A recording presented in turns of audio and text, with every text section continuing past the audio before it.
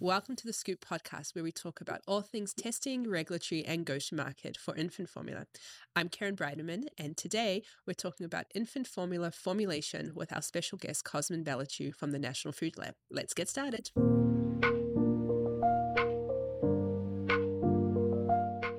Today on the show, we're excited to have Cosmin, project leader at the National Food Lab, with us. He's going to share his expertise on all things infant formula formulation, concept, design, product development, and scale up. Hi, Cosmin. Welcome to the podcast. Thank you for having me. So let's start first of all with the National Food Lab. What do you guys do there? The NFL is a great partner for helping a client bring an infant formula to market. We can draw on the wealth of experience that Eurofins brings to the industry. We have access to subject matter experts, and we're the only product development lab that's affiliated with a testing lab, and not just any lab, a market leader like Eurofins is in the food testing world. While we focus on product development, and we can go really deep and granular into technical aspects and nutritional aspects, we keep the regulatory framework in mind, and the interdependencies between different product development phases before we go to market. We can also draw on our expertise when it comes to helping our clients build resilience to the environment that they're in. For example, we can help our clients build redundancies in their supply chain to help them withstand some of these unforeseen events, like, for example, the impact that the war in Ukraine has had on the global oil market. Sure. And the availability of sunflower lecithin, for example. So if early on in development, you can build this redundancy of developing two oil blends, one that's based on soy lecithin and another one that's based on sunflower lecithin. Now our clients can have that ability to switch between them, and that would guard them against things like price fluctuations, pinch points in supply. And that way they can respond to these environments and meet their timelines and not have a lot of financial impacts impact their business. That makes a lot of sense. So in the United States, the FDA regulates specifications for infant formula nutrients. So it's a very tight specification. So really, most formulas in the United States nutritionally are very similar. Yeah. So how do you help clients have a point of differentiation between formulas that are already on the market? Yeah, well, we work very closely with our clients and try to develop these criteria and define these criteria early on, what sets them apart from their competition. Most of our clients, as I said, they receive it like customized and tailored attention to their needs and criteria, and the information and knowledge we generate becomes proprietary and their IP right away. Sure. So when they're looking at differentiating from competitors, they can either focus on their nutritionals and compositional advantages as they compare to other products, or they can maybe have a convenience advantage, whether there's something about the packaging or the way that the product is being prepared by the caregiver that makes them stand out in the marketplace. Or there could be other criteria like organic, non-GMO, made without corn syrup solids, or made with regionally sourced ingredients. Yep. All these questions need to be answered, and all these decisions need to be made right away. And this is just the first phase in development. So yeah, it's important. So once you've come up with the concept for the infant formula, what is the next stage in development? So once we have a concept and we've aligned with our client on everything that needs to be addressed, criteria related to usage and nutritionals, composition, and the way that fits into the regulatory framework, then we can start developing the products. And the first phase is reaching out to suppliers, screening a variety of ingredients. We first start with qualifying these ingredients either with a paper exercise to make sure that they deliver the target nutritionals, or we look at our benchtop assays that are designed to weed lower performing ingredients out of the screening. And one of the first things we try with the ingredients is knowing how harsh the processing parameters are. Mm-hmm.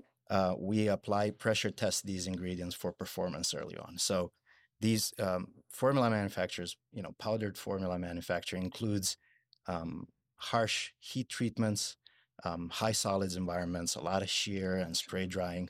So these ingredients have to withstand all that and perform to deliver a good product. So um, early on, we start weeding them out. And infant formula is a complex material. It's a complex product containing proteins and fats, carbohydrates, minerals, and vitamins. And they all have a role to play in the way the product works at the end. But also, very importantly, all these nutritional characteristics need to be met in the finished product on the first and last day of your shelf life. So as a product developer, that's one of our biggest roles, Absolutely. making sure that happens. So how do you make sure the formula meets the nutritional requirements that the FDA sets out? Right. Yeah, that's one of our main goals in development is making sure that we deliver the right nutritional characteristics at the end of shelf life, that at the levels that are declared on the label. So we do a lot of testing, starting at each stage, bench top, scale up, and commercial stage, to make sure that all nutritional parameters are met, and we adjust the formulation at each stage. Um, but very importantly, what we've noticed is that there are two main ways that some of these nutrients degrade during the process. There's the processing impact on heat sensitive or light sensitive vitamins, let's say.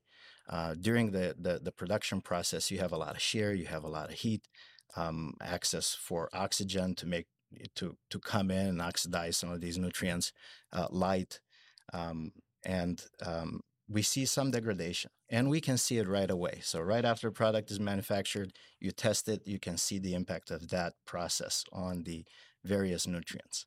The other factor that impacts stability of nutrients would be shelf life stability. So the product can have a year or 2 years of shelf life, but legally you have to meet the nutritional criteria at the end of shelf life as well. So you need to understand how the product changes during shelf life, and it can degrade due to presence of oxygen, can degrade due to temperature fluctuations or transportation.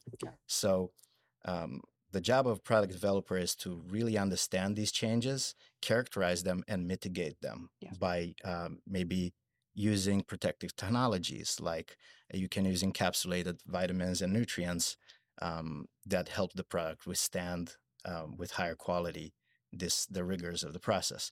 Or you can do something like nitrogen purging in the cans to make sure there's no residual oxygen to promote the oxidation of those nutrients during shelf life. But it's very important that we characterize and mitigate all these degradation factors early on, because once you've finalized your formulation, you can no longer tweak it. If you go into the growth monitoring study and the final approval stages of your product, you can no longer go back and make any changes. So that's what I meant when I was talking about the interrelation of different phases. Absolutely. It's very important to have that in mind.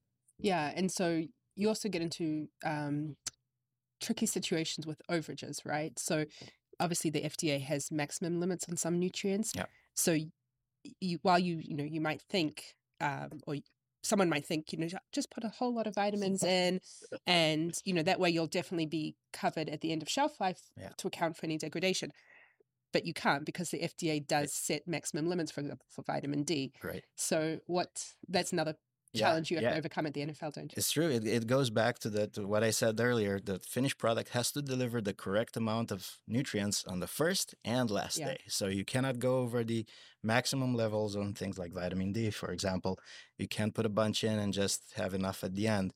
So this is where those protective technologies come into play, encapsulation and other factors that you can control to make sure that the ingredient stays in but doesn't deliver too much also. So it's like walking a tight line, and it's a tricky process. Very used to do. Yeah. Very interesting. Okay, so obviously you're working at bench scale and pilot scale levels at the NFL. Yeah. So do you help the manufacturer or the potential client to then go into manufacturing scale sizes? Yes, we do. Yeah, we on behalf of our clients, we can reach out to co-manufacturing partners to figure out if they have the right capabilities to help them and availability to partner with them and bring these products to market. Actually, we found out that it's very important to bring these partners in as early as possible Yeah. because um, the way that the plants are set up and the current manufacturing practices have a lot of impact on how we formulate our products and what kind of overages we need to use, how we batch, and how we develop the process. Um, in the NFL pilot plant, we have the ability to do a variety of batching approaches and screen them for performance. We can look at homogenization and process heat process parameters. And where we don't have a capability, we do have strategic partners that can help us, for example, with spray drying trials. Yeah. So we can easily do this process development and tweaking again with the eye towards adjusting the formulation to make sure that at the commercial scale we get the right product. Right. And another set of parameters that we haven't really touched on that we also keep an eye on during development is the client-facing characteristics.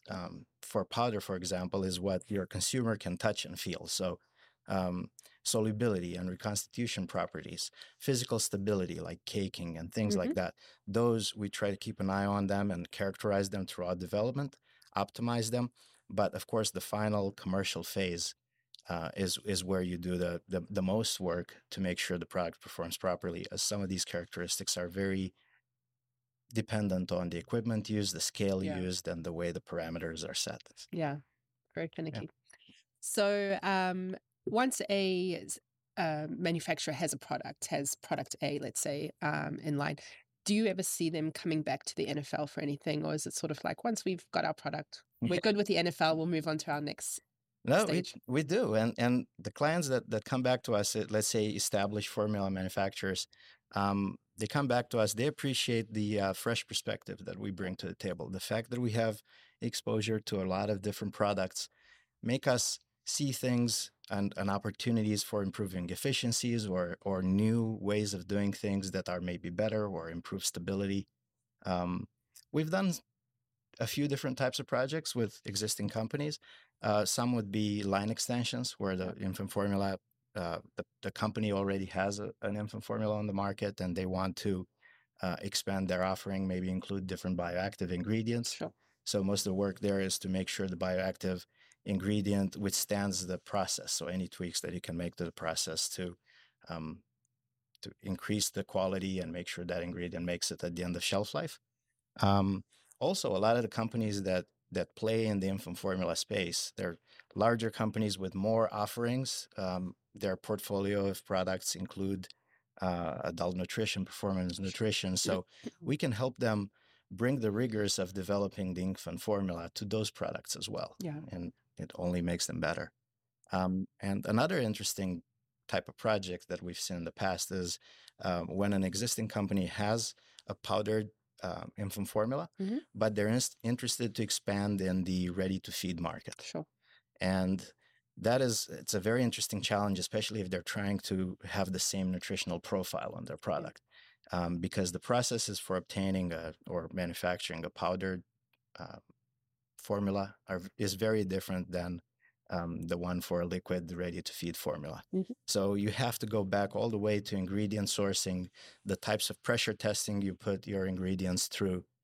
Now, instead of performing in a high solids, lower heat, high shear, spray dried application, now your product has to perform in a low viscosity, low solids, high heat application where all the ingredients have a lot more play, they can interact a lot more. Your minerals can become catalysts for breakdown of the vitamins, and you have to use different protection techniques to make sure your product makes it through the stability. Also, the stability challenges you see for a beverage or a liquid formula are more related to physical stability. So emulsion, will it separate? Sedimentation, will it gel? Will it go to the bottom of the bottle? Will it shake back in? Very different from a powder where it's not going to change much as long as you do certain things like remove the air and everything. It's not going to change much. But with a beverage, it's a lot more dynamic of a system during shelf life. But either way, even if we work with a small startup or a global CPG that's already been in the market, experienced. Our goal is always the same, is to help our clients deliver safe, healthy, and successful products for their clients. Fantastic. Well, that brings us to the end of this episode. Thank you so much, Cosmin, for that really great insight. And thank you for listening to the Scoop podcast. Please rate and review us if you've enjoyed this episode, wherever you listen to your podcasts. And we'll see you here next time for another episode. Thank you.